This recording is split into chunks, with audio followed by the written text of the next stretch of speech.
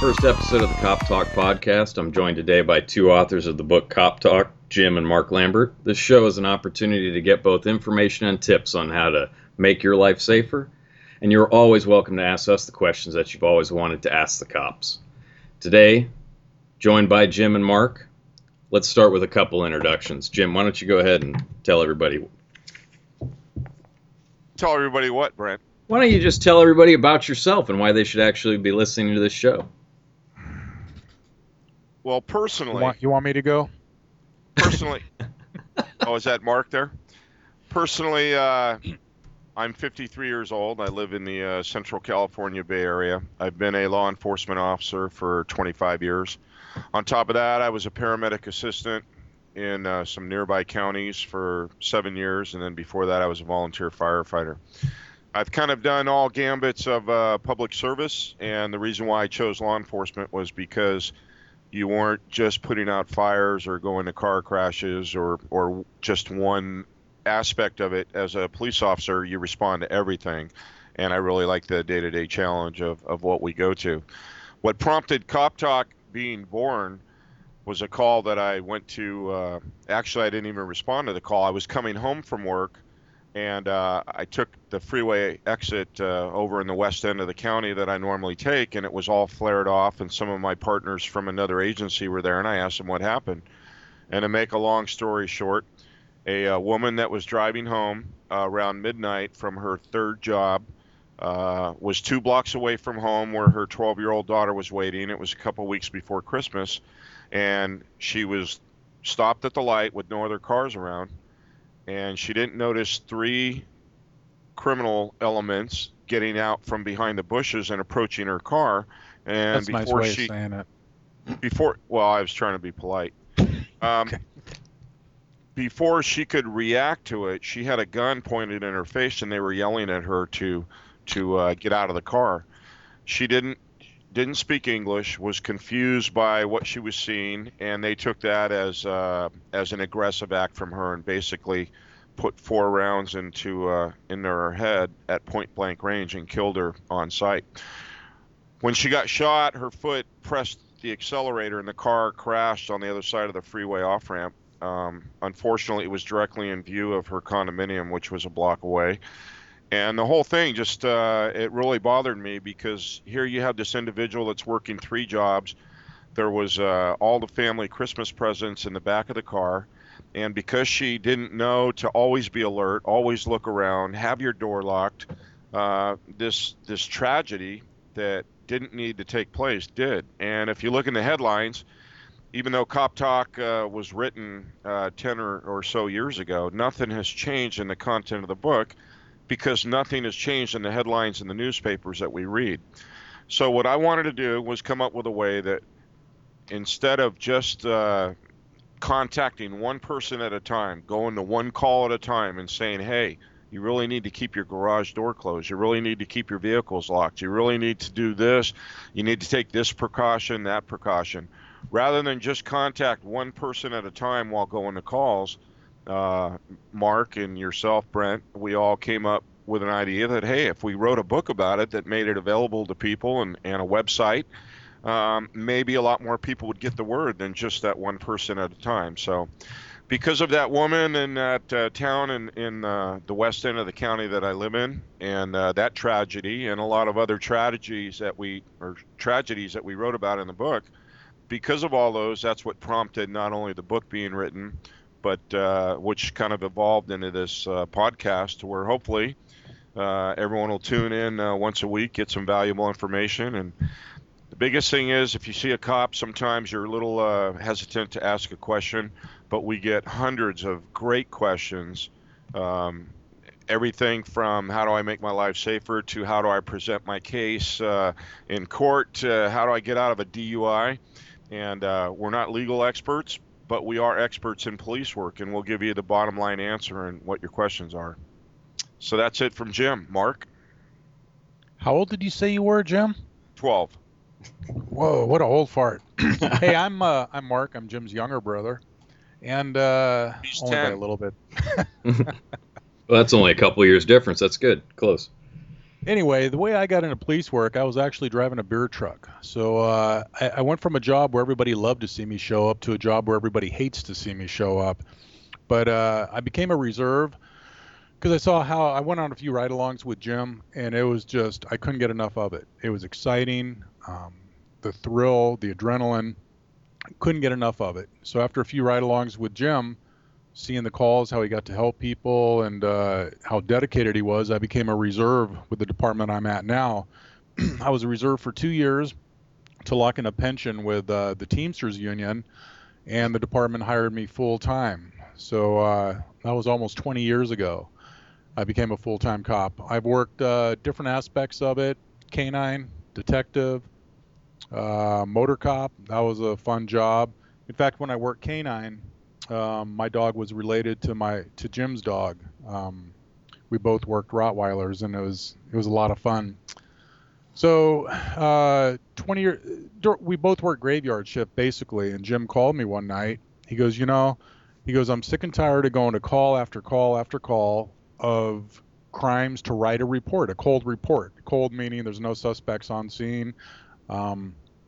You're just basically writing the paper after the fact. And Jim said, I have an idea to do something to maybe we can get the word out there, give examples of what people did wrong, what made them victims, write a book and get it out there, and hopefully we'd have more time to be proactive on the streets and prevent crime rather than just running call to call to call, taking all these cold reports. So Cop Talk was born. We both worked graveyard shift. I'd get home from work at 3 a.m, and I'd get on the computer for 2 or 3 hours, and it was addicting. There was just so much information that we had to share that was locked inside from everything that we've seen over the past years that we've been cops.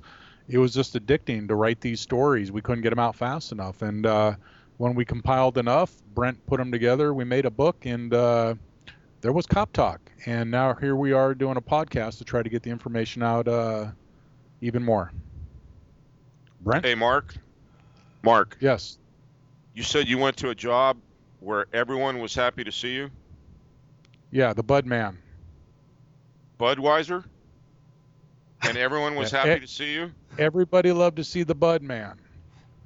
Not everybody is happy to see a cop. All right, Brent. All right, so I'll give you a quick background, and then I think maybe we can just touch a little bit more on the book itself and some of the background on that just for a couple minutes. My name is Brent Berzicki. I've been a reserve deputy for about 15 years.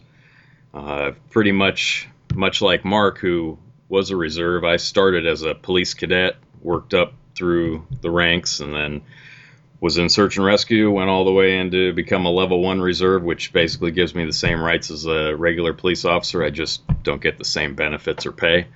And to this day, I still do that. And I really did that as the reason I started doing that is because of the school I went to, and the school taught me that I should give back to my community.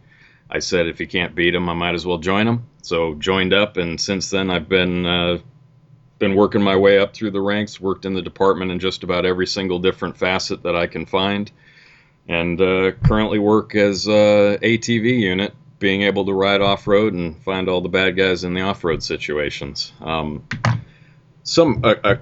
Off of me and off of all of us and sort of onto this book, I remember when Jim approached me about this book. I think it was, I don't even remember what year it was. What was it, 90? What year was it, Jim? 98?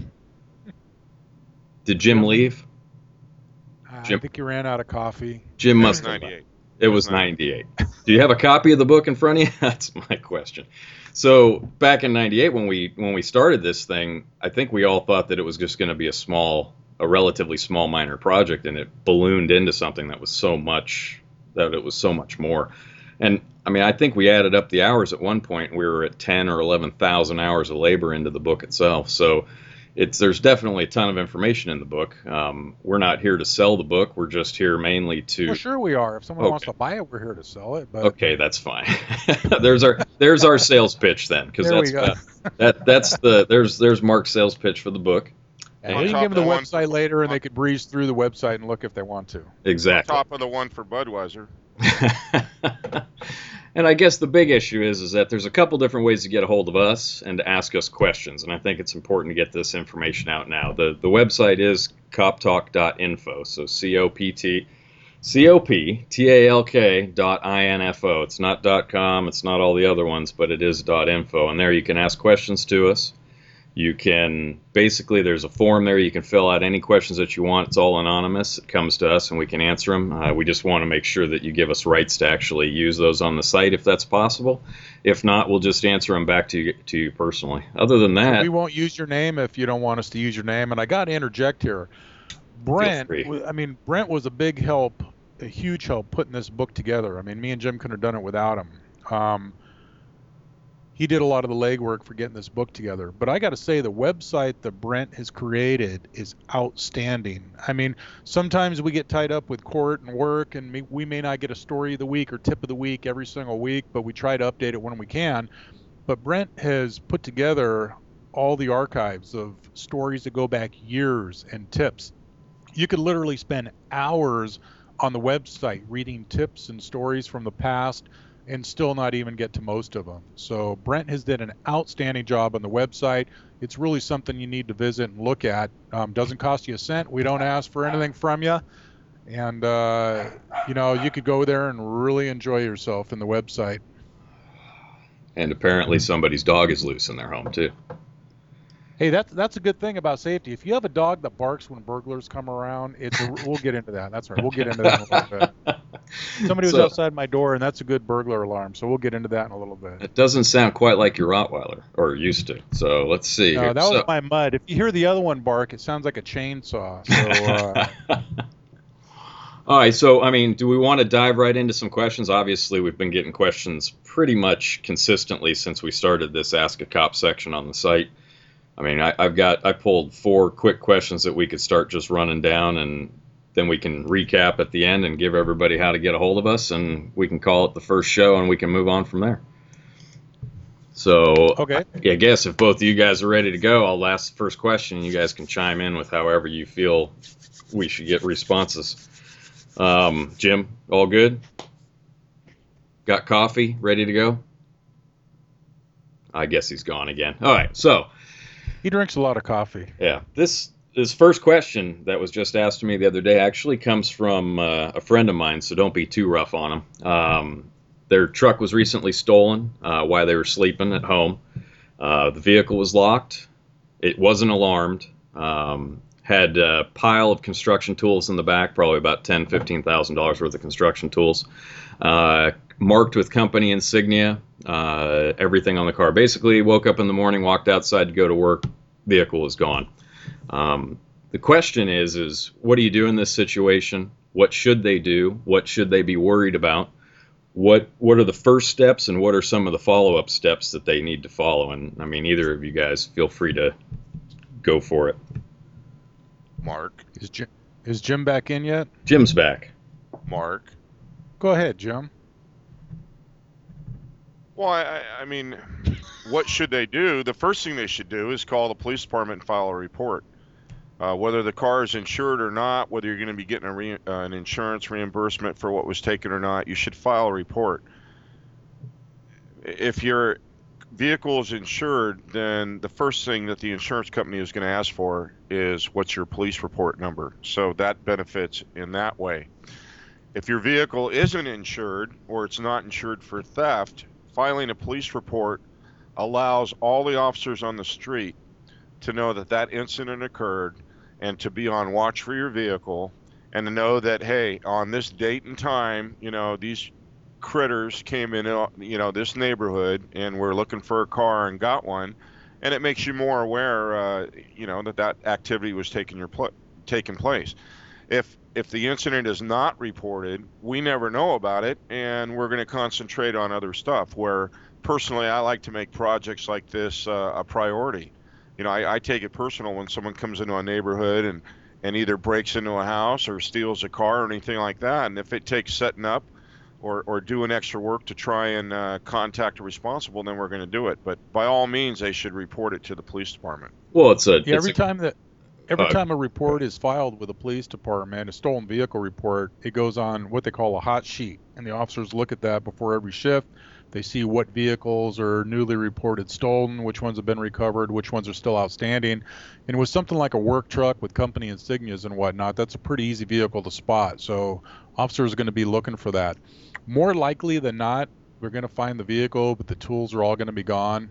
So one thing that I would suggest before a vehicle got stolen, if somebody has a lot of money tied up in tools, make sure you have serial numbers. If you don't have the serial numbers, the tools are gone. You're not going to find them anymore. There's no way to track them.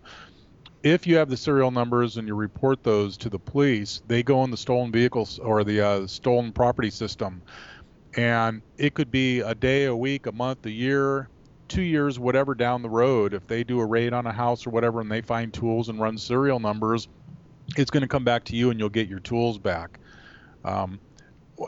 Especially if you have that much money tied up in a truck also, I would think about some kind of vehicle disablers, ignition disablers, something where somebody can't get in and steal a truck if there's that much money, sitting in that truck. Okay, so on that point, let's just talk about that for a sec. The ignition, the alarms, all that stuff, does that stuff actually work?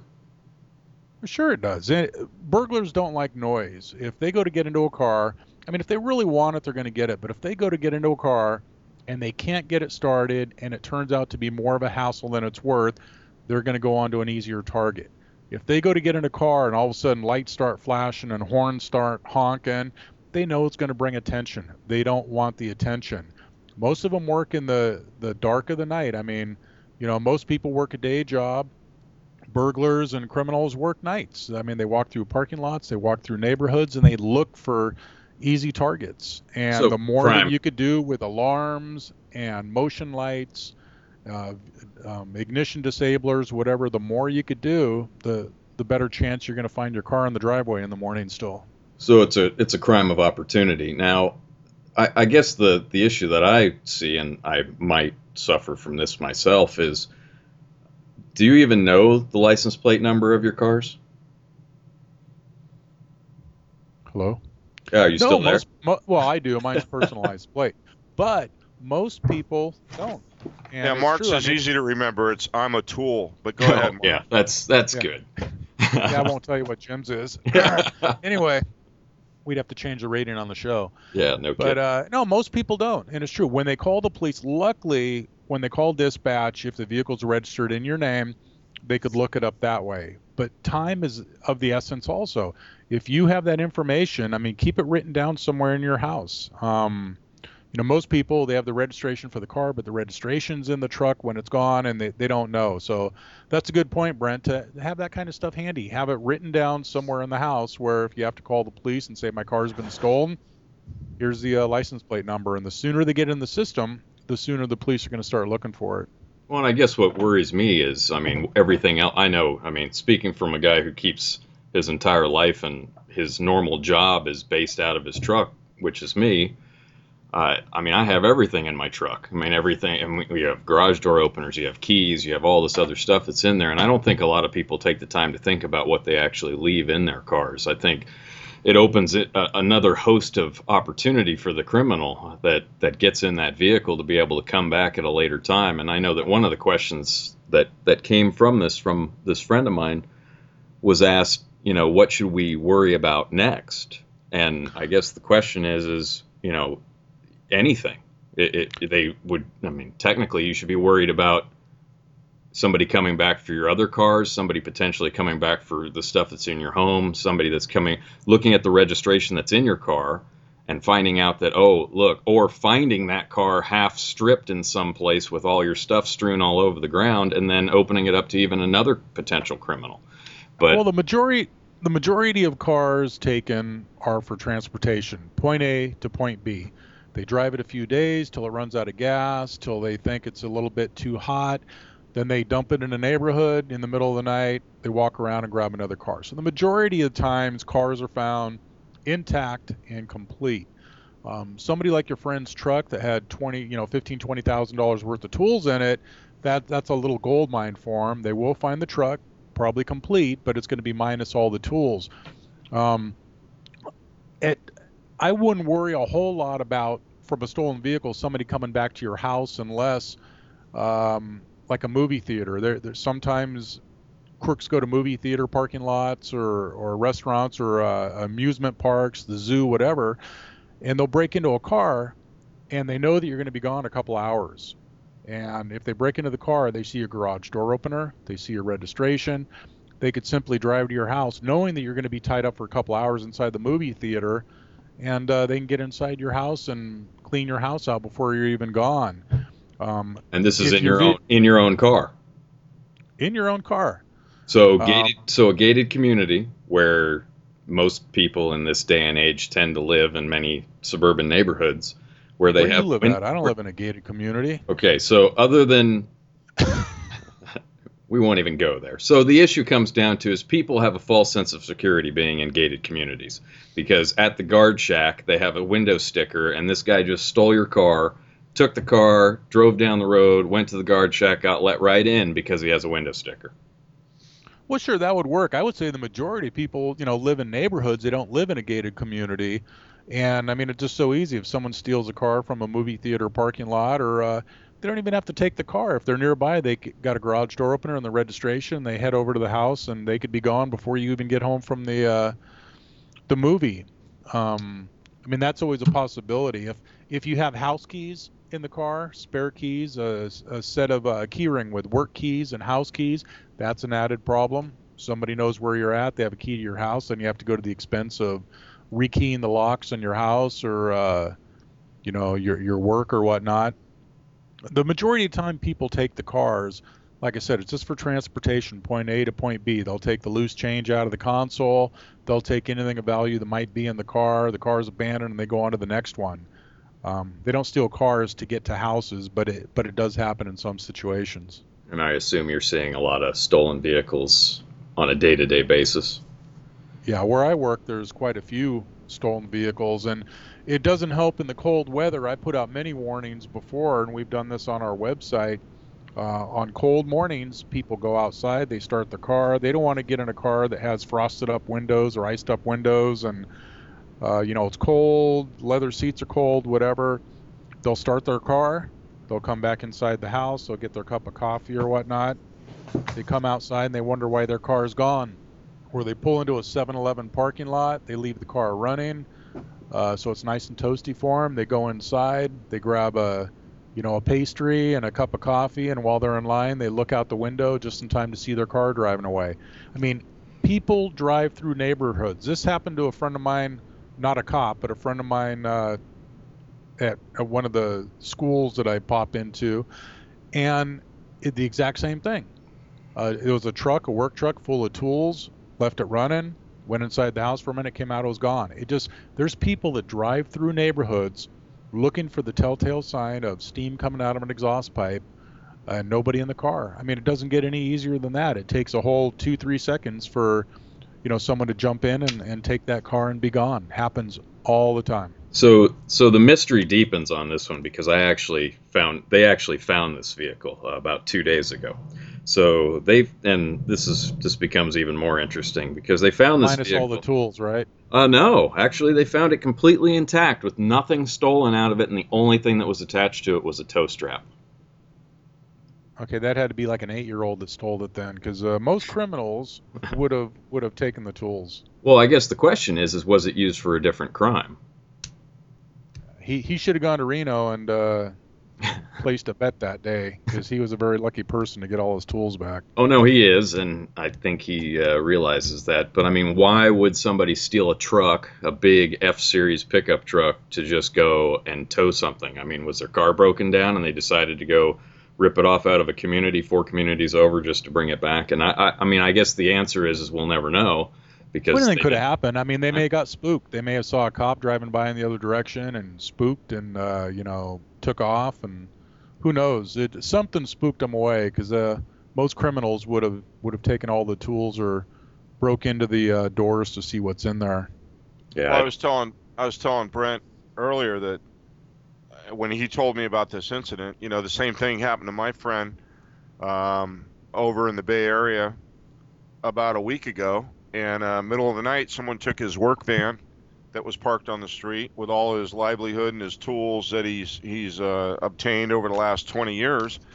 Didn't have insurance on the vehicle, and it was stolen. And it was recovered the next day after it had been used in a carjacking where his van pulled up to a stoplight. 3 guys jump out of the side door, stick a gun in some lady's head, and take her Mercedes, and they leave in the van and the Mercedes. So your vehicle could very easily be involved in another crime. But, and everything that Mark said, it's true. In 25 years, I can't think of too many calls where somebody jacked a car in the middle of the night from someone's house and then went back the next day to break into the house. So as far as being worried, it's a 50-50 shot. Yeah, you should be worried. Someone stole your car, and yeah, they were standing in your driveway when they did it. That's not saying that you want to go to bed at night with your lights off for your house and your rear sliding glass door wide open for a breeze. I mean, definitely you should take precautions to keep everything secure.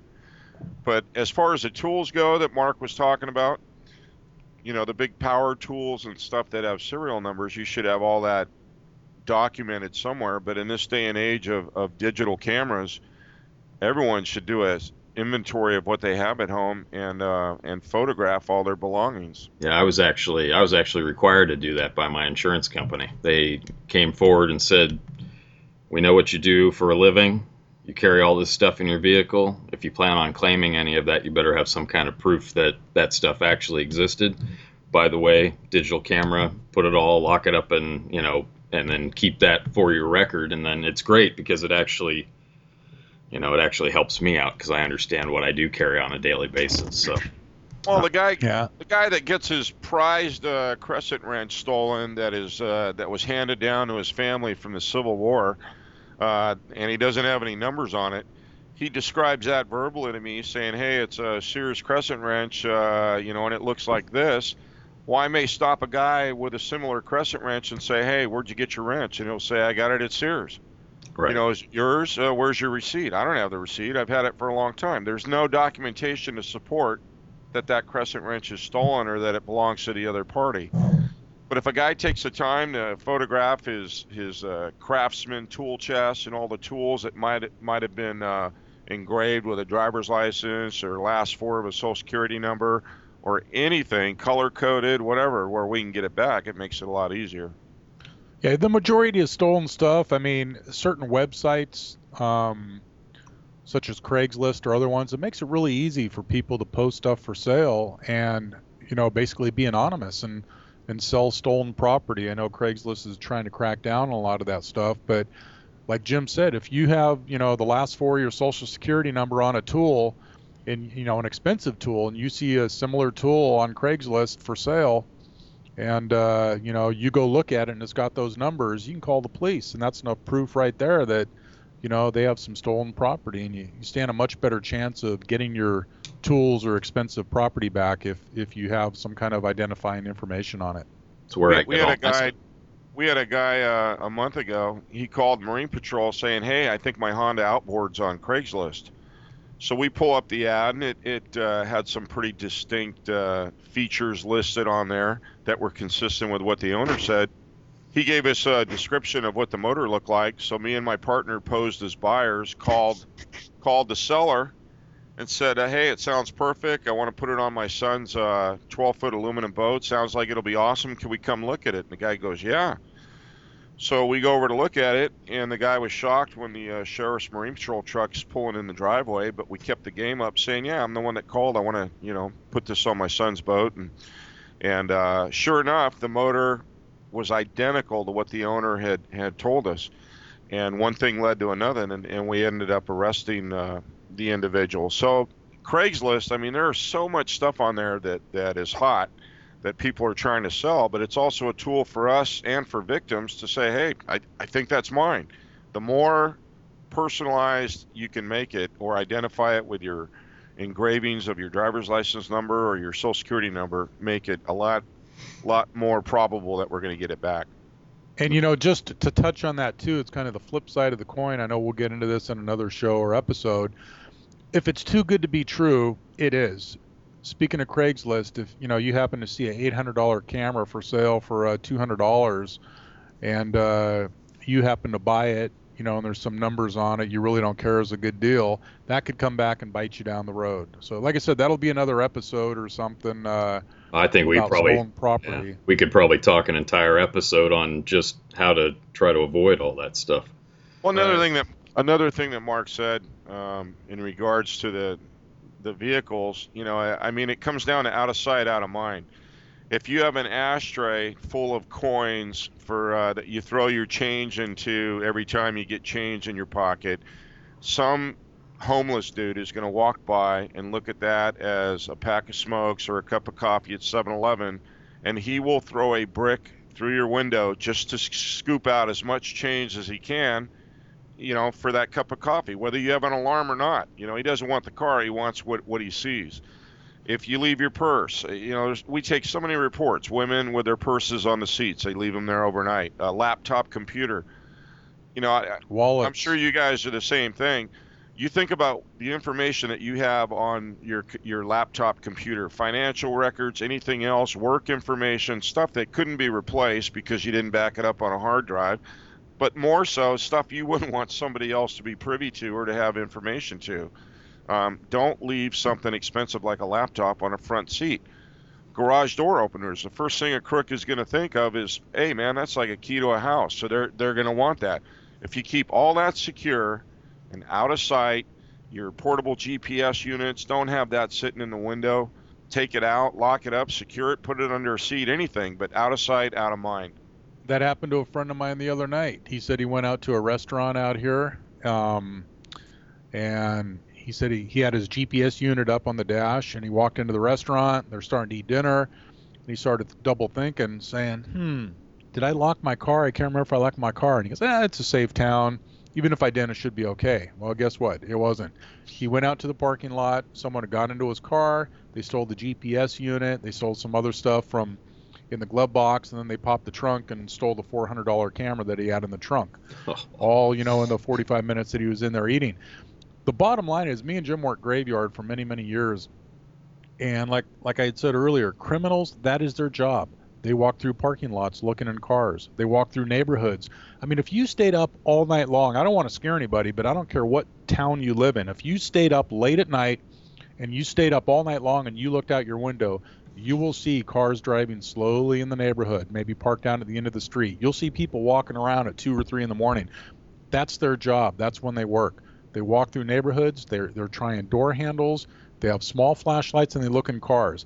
If they look inside of a car and they see nothing in there that they want, they're going to go on to another car. If they see something, they're going to get in that car and they're going to take it. My daughters used to leave book bags from school in the back of their car. And I would yell at them, say, get that out of there. Someone's going to break in. They go, it's only a book bag. And I try to tell them, it's a book bag, but to somebody else that looks in, it could be a laptop case. It could be something else to them. And they're going to break a window and break in to get that. So don't leave anything of you or of value in view in your car, because sooner or later it is going to happen. Well, if you got a police scanner, if you're not a cop and you got a police scanner, that's all you're going to hear all night long is people calling in, and thank God they do.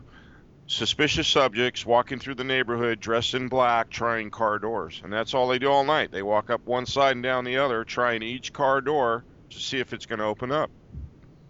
I'd say 5 or 6 times in the morning when I first hit the street, at least 5 or 6 calls come out every single day, first thing in the morning, what they call 488 from a vehicle or 459 auto, meaning their car was burglarized or they had something stolen from their car. Every morning, numerous calls of that. How many calls? How many? Well, 5 or 6? I'd say 5 or 6 just in the first couple hours that we start, at least. Yeah, but then I like the 7th call that comes in after that. Woman reporting her 8-year-old son won't get out of bed to go to school, requesting police assistance. Just thought I'd throw that in there. That's a different show, though, huh? No, actually, that's a show. perfect lead into something that I just reposted on the site yesterday, which is your story about where have all the parents gone.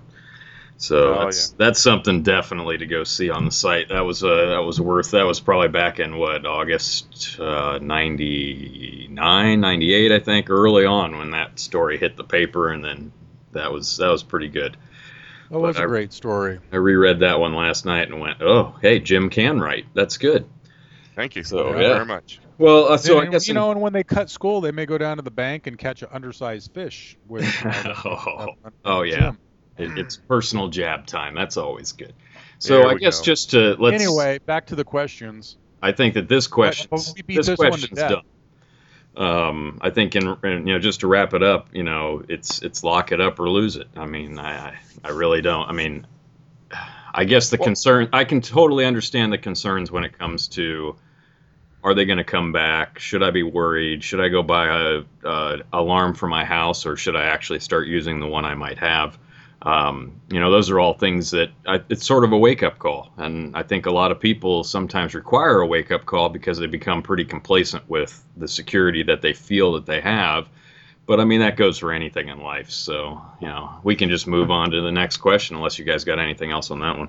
Well, I just want to make sure we covered all the bases on what they were asking. It's, the big theme of the book is every action has a reaction. And chances are they're not going to come back. Should they be worried about them coming back to their house? Chances are they shouldn't, but that should open the door to where they take a lot more precautions, where they do have peace of mind with home security and vehicle security. Well, Mark, you can't. When we wrote this book, all we pushed was vehicle alarms. Hey, vehicle alarms. You need to have a vehicle alarm. Well, in this day and age, they quickly know how to bypass a vehicle alarm, or half the people out there with vehicle alarms don't activate them at night, and they might as well not have them at all. So tools like the club or the what do you call that, Mark? The accelerator. The ignition disabler. That's right, the ignition disabler. Anything like that, you got to take steps to take it up a notch, because the criminals are. So even though they got something as simple as the club, like you mentioned, you go to the stores, they have them from like $15, $25, whatever. It's a visual deterrent. Somebody walks up to your car, they see that alone is enough to make them go find an easier target, because there's easier targets out there. No, so a visual deterrent, something like that, is enough to make them bypass you and go on to the next victim. That is something to comment on, being that you pushed Budweiser early in the beginning. I've never had a car stolen with a club on it. What does that have to do with Budweiser?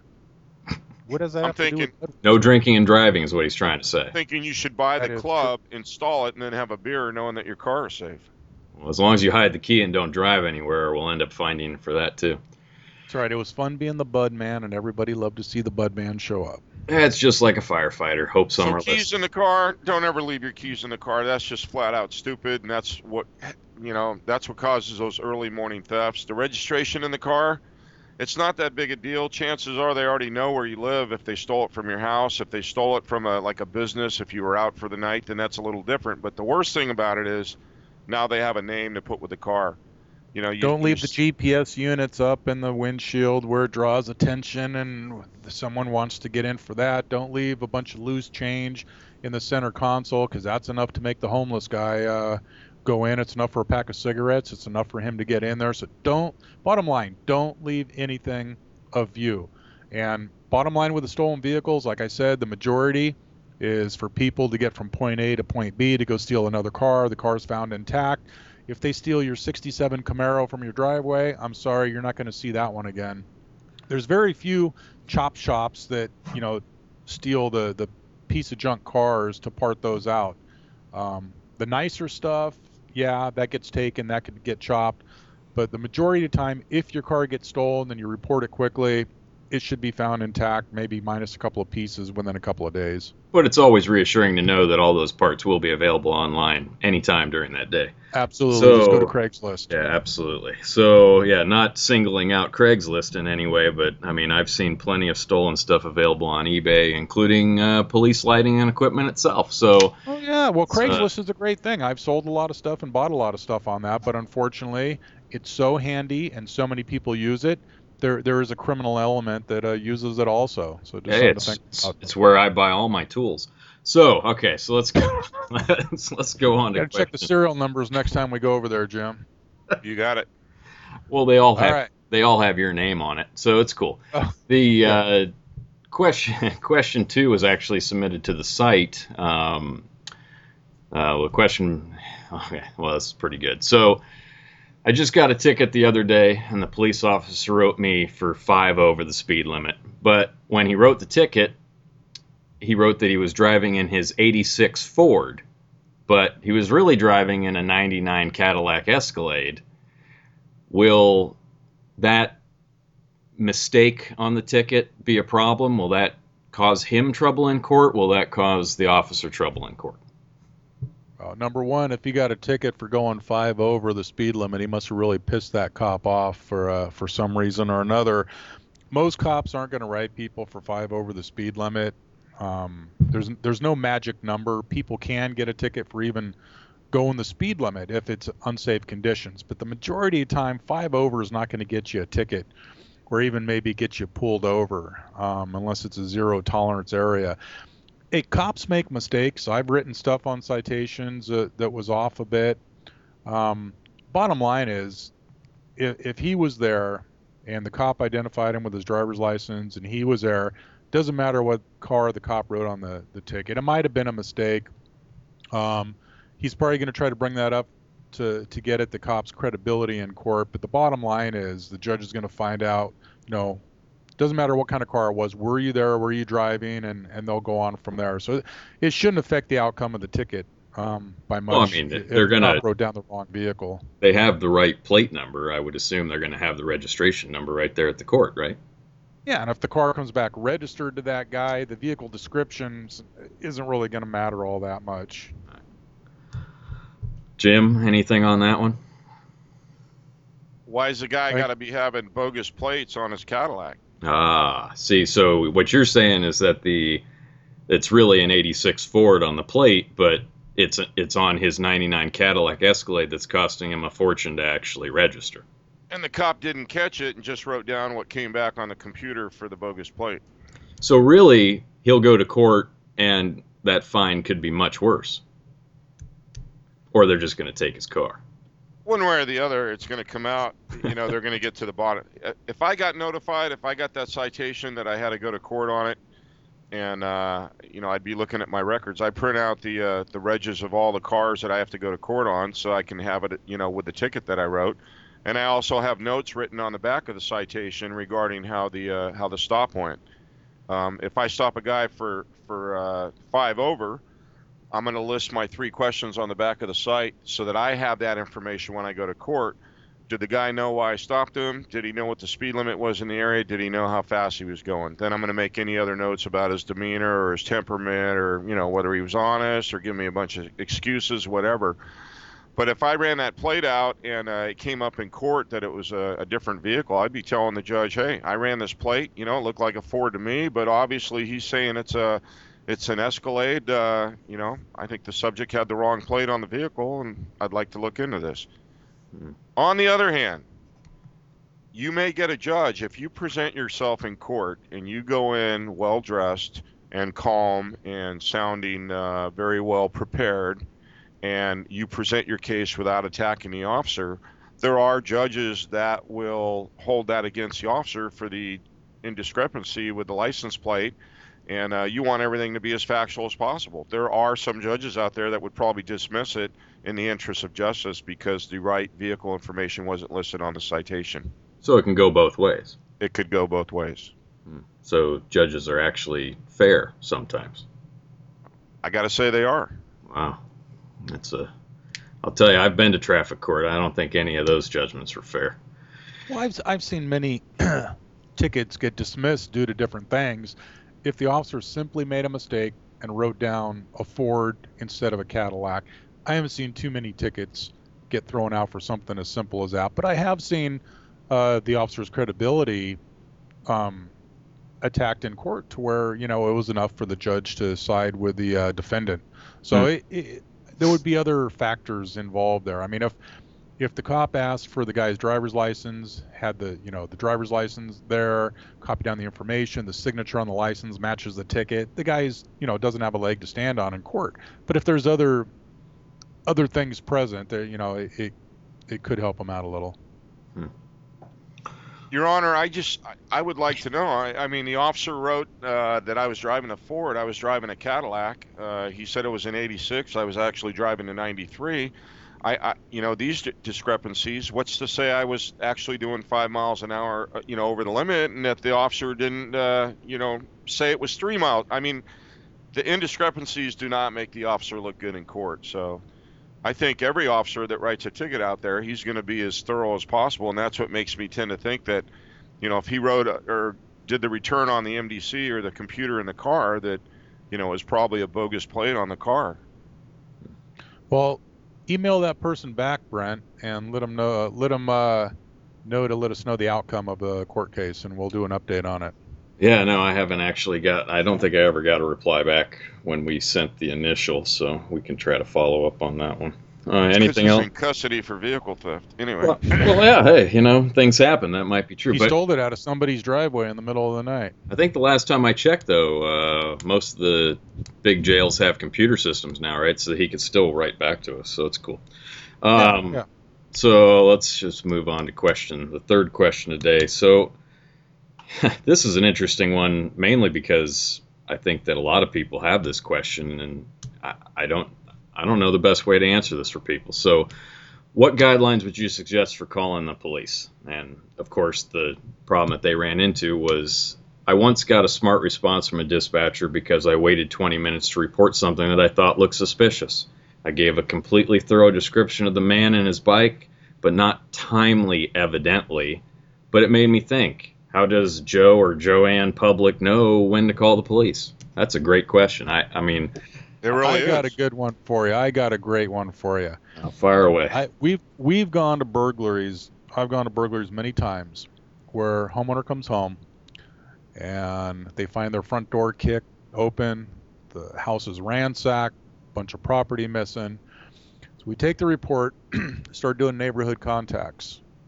And I go to a couple houses down. I contact the lady, explain, hey, there was a burglary down the street. I was wondering if you saw anything suspicious. Well, yeah, I saw this car come in the court driving really slowly. There were 3 guys in it, and they didn't look like from the area. It just didn't look right to me. But I saw them go down the street, and they parked, and I didn't call the police. It just didn't look right, but I didn't call the police. Didn't really think much of it, got involved with something else, and I looked out the window 20 minutes later and the car was gone. Something like that, if they had called the police, suspicious vehicle parked down the street, 3 people in it, an officer would have got dispatched, rolled up on the car, ran the plate, contact the subject, see what they're doing. If there was anything in the car, stolen property, anything, they would have been arrested. Anybody had warrants, they would have been arrested. Even if they didn't have anything in the car illegal and the guy had a valid license, the police would have had the names of all the people in the car in the vehicle description. So when that vehicle left that street and went 2-3 streets over, committed a burglary, where somebody did call, the cops are going to have all that information. If something is suspicious, people need to call in. It may not come in handy right then and there, but that information could be used to solve a crime later that night, the next day, or even the next week. So when in doubt, call. If something doesn't look right or something doesn't feel right, call in. Dispatchers, they answer hundreds of calls all day long, and you got to imagine some of the calls that they take. That's a tough job. But even they would get frustrated if somebody says, hey, I heard screaming in the park, some woman screaming for help. Well, how long ago was this? About half an hour ago. I mean, dispatchers get frustrated too, because they know the sooner somebody calls in, if something doesn't look right, doesn't sound right, the sooner people call in, the better chance we have of catching, criminals or people doing something wrong. But there's a lot of people, they just don't want to get involved. If it doesn't affect them, they don't want to get involved. And in that one case where the lady did call in, kudos to her for calling in, but she called in 20 minutes after the fact, and that 20 minutes could have been the difference between arresting somebody or somebody getting away. So do we want to go into how 911 system works on cell phone versus your home phone? Well, you can make it real quick. I don't think we need to spend a lot of time. No. If you're on a Sum it corded up. phone, something plugged into the wall, your address shows up automatically. If you call 911, you don't even have to say a word. Your address flashes up on the screen, and they know where the call is coming from. If you call from a cell phone, it goes to a clearinghouse through CHP, and the amount of calls they get, there's incidents, people being frustrated because they're on hold for 10 minutes when you call on a cell phone. Best thing to do is, if you have a cell phone, write down the dispatch number of the police department where you live, where you work, wherever you spend time. And if something happens in that city, if you work in a different city, you call that dispatch number, you get directly to the police department, and a police officer gets dispatched right off the bat. In an emergency, you can call 911 on a cell phone, but you may get a big delay, or it may ring and ring and ring, 20, 30 times before somebody answers. So it's best.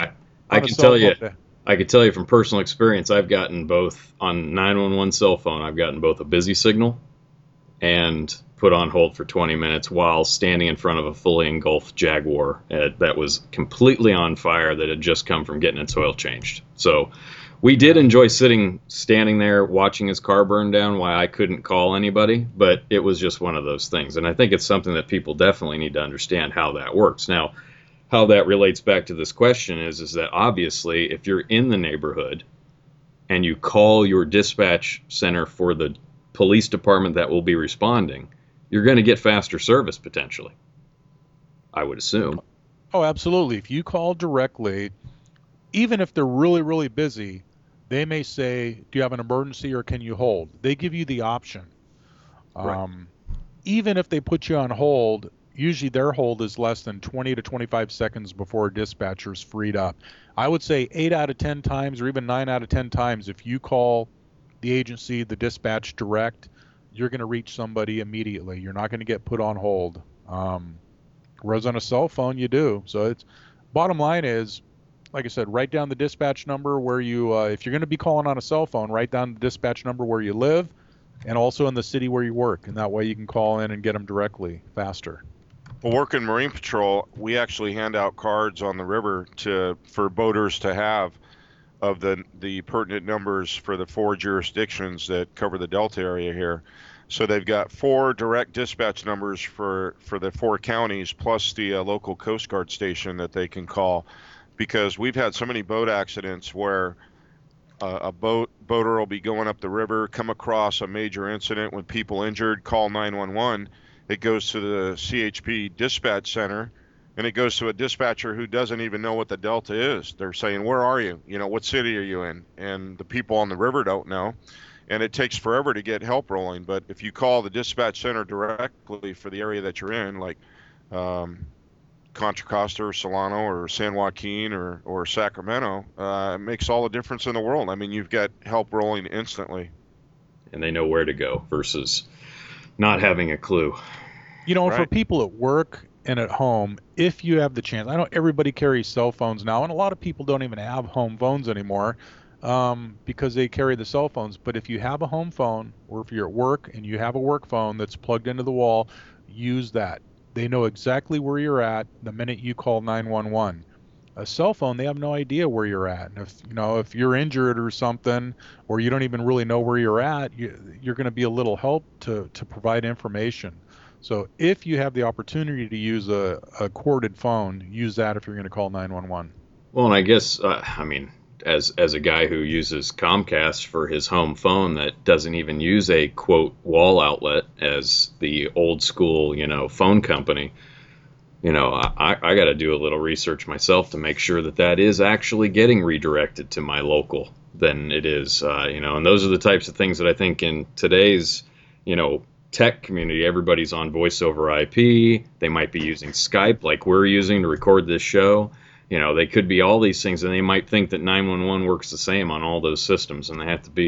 You got to understand what technology you're using and make sure that you're getting to the right people, or at least have those numbers in place to be able to make those direct calls. Yeah, right. Speaking of technology, I'm liking all the advice Mark's given. The dude doesn't even know how to text, and he's giving us advice on cell phones and everything. That's beautiful.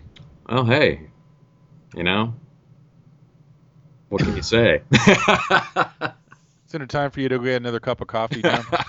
Oh, but American Idol is coming on. Oh, that's good. At least we I know think what you're you watch. missing it. I think it's already on. Well, we got one more question, and then we can wrap it up for the first show. So, I mean, we have an unlimited amount of topics to talk about. We could sit here all night and talk. So, question 4. I would like to know, as a civilian, what are my rights as a witness to a bar fight?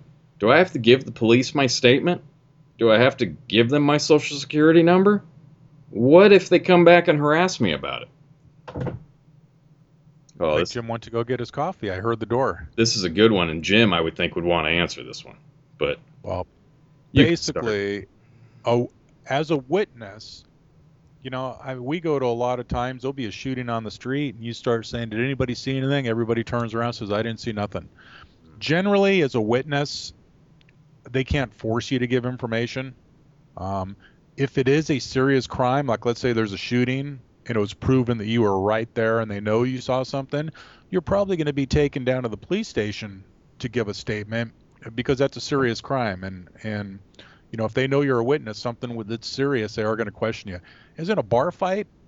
I can't see. Maybe some police departments ask for social security numbers. Where I work, we don't. I couldn't imagine. I couldn't imagine asking for their social security number. I've never heard of that. Yeah. We'll ask for driver's license numbers. Maybe their name, address, birth date, driver's license number, but we've never asked for social security numbers. And, by chance, if some cop asks you that, you'd have the right to say, what do you need my social security number for? Yeah. I mean, they may ask that. A cop may need that to confirm a warrant or something. But well, I mean, Jim and I did a huge seminar. It was probably about a 2-hour talk on identity theft, and I mean, the thing that we beat into everybody's head is don't give away your personal information. That's like a 4-part show in the future for us, identity theft. Oh, that's a whole hour show, easy. You don't give that to anybody. But I would question that.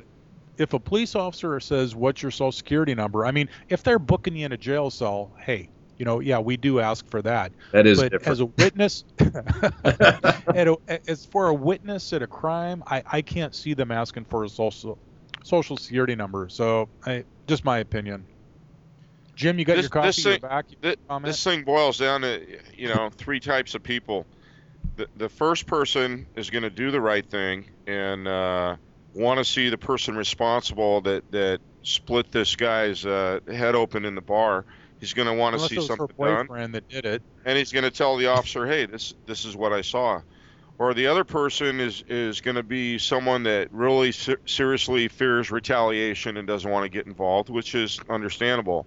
And then the third person is going to be a flat-out drunk idiot in the bar who has a thing for cops and wants to be uncooperative and not say anything, and that's fine. You have a right to be an idiot. You have a right to fear retaliation, and you have the right to do the right thing.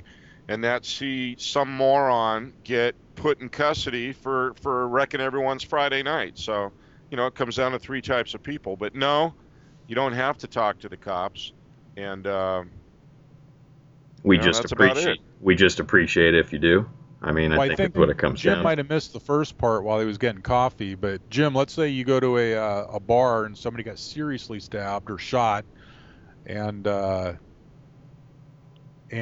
there's witnesses that were right there. Might even have some blood on them or something. There's a chance this guy may die. This is a serious thing.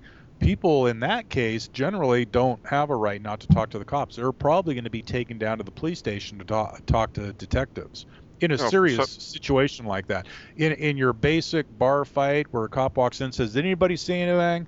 No, you don't have to talk to them if you don't want to. No, I agree completely. I read this and it just said, like a regular bar fight. It didn't say it was like major carnage and tragedy. Right. But I would just go into the extreme where people could be forced to go down to a police station. Yeah, they could. But for your average nightclub little brawl where party A hits party B and party B gets a broken nose and it's just kind of a mutual combat thing, if you're looking for witnesses, I don't think they really have to say anything to you if they don't want to. No, and I think the majority of people are going to be like most people we find at a scene like that. Didn't see a thing. Yeah, sadly, that's the answer I hear most of the time. Yeah, but you know what? it's all about karma, and what goes around comes around, and sooner or later you have that attitude, and it's going to happen to you, and where you would want someone to step up and say, hey, it was that guy over there with that red sweatshirt, with the white lettering.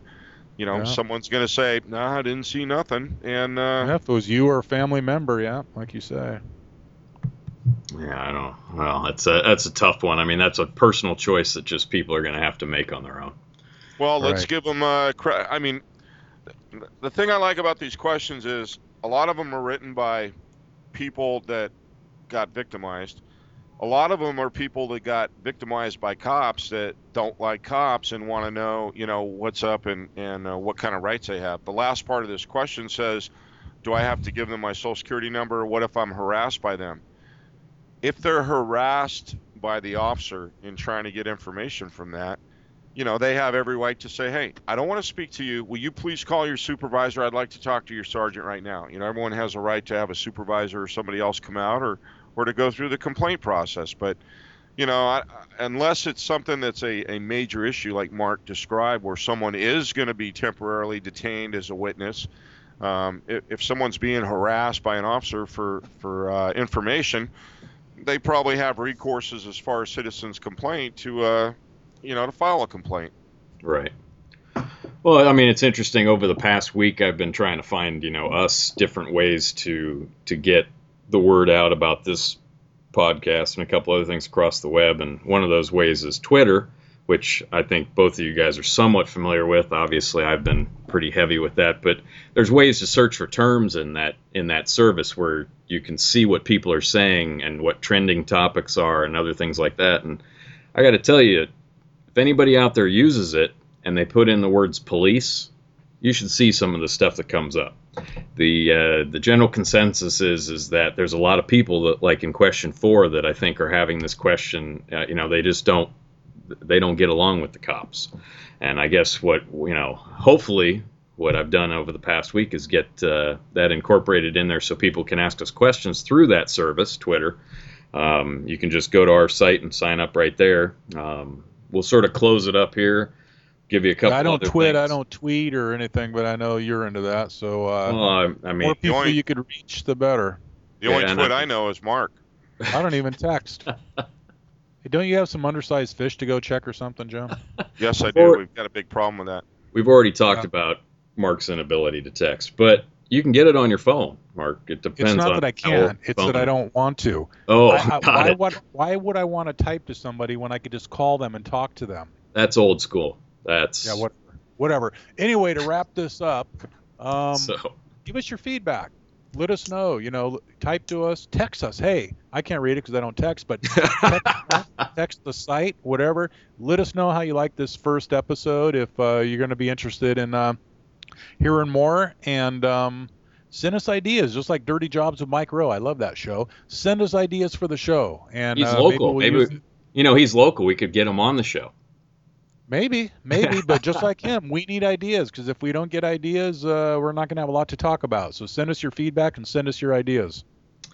Okay, so basically, website has all of our stuff. You can subscribe to the show on iTunes. You can And ask Brent, us. what is the website again? The website is coptalk.info. C-O. Don't forget, www. You don't need www. Just like your inability to text, you don't need that anymore. Oh, God. So- Mark's stuck back in the 80s. Yeah, it's all new now, Mark. It's I'll all. tell you, this modern technology, I don't know Yeah, about this. Better watch out. I'm going to drag you guys into it, though, so hang Mark on. still carries 2 dimes in his pants pocket in case he has to make an emergency phone call at a phone booth. But it's 35 cents, Mark.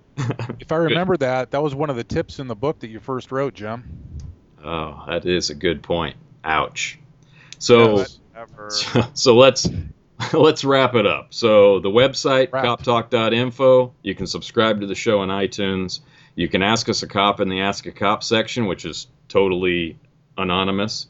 You can subscribe by email. And I just wanted to say to everybody that's listening today, thanks for your support over the past 10 years, for all the people that have purchased the book, for all the people that have put up with Jim, Mark, and myself. And I Mainly just Jim. wanted... I did want to take a quick second to just put the word out to the guys at Oakland PD who just went through their the 1-year anniversary of their incredible loss that they had there. I know that Jim wrote a quick story about that. I think Mark said a few words about that, and we support those guys fully. So with that, I think we'll just sign off for show number 1, and hopefully we'll see you guys on show number 2. Thanks, Jim and Mark. Thank you. Thank you. You guys be safe and lock your vehicles in your house at night. Stay safe out there.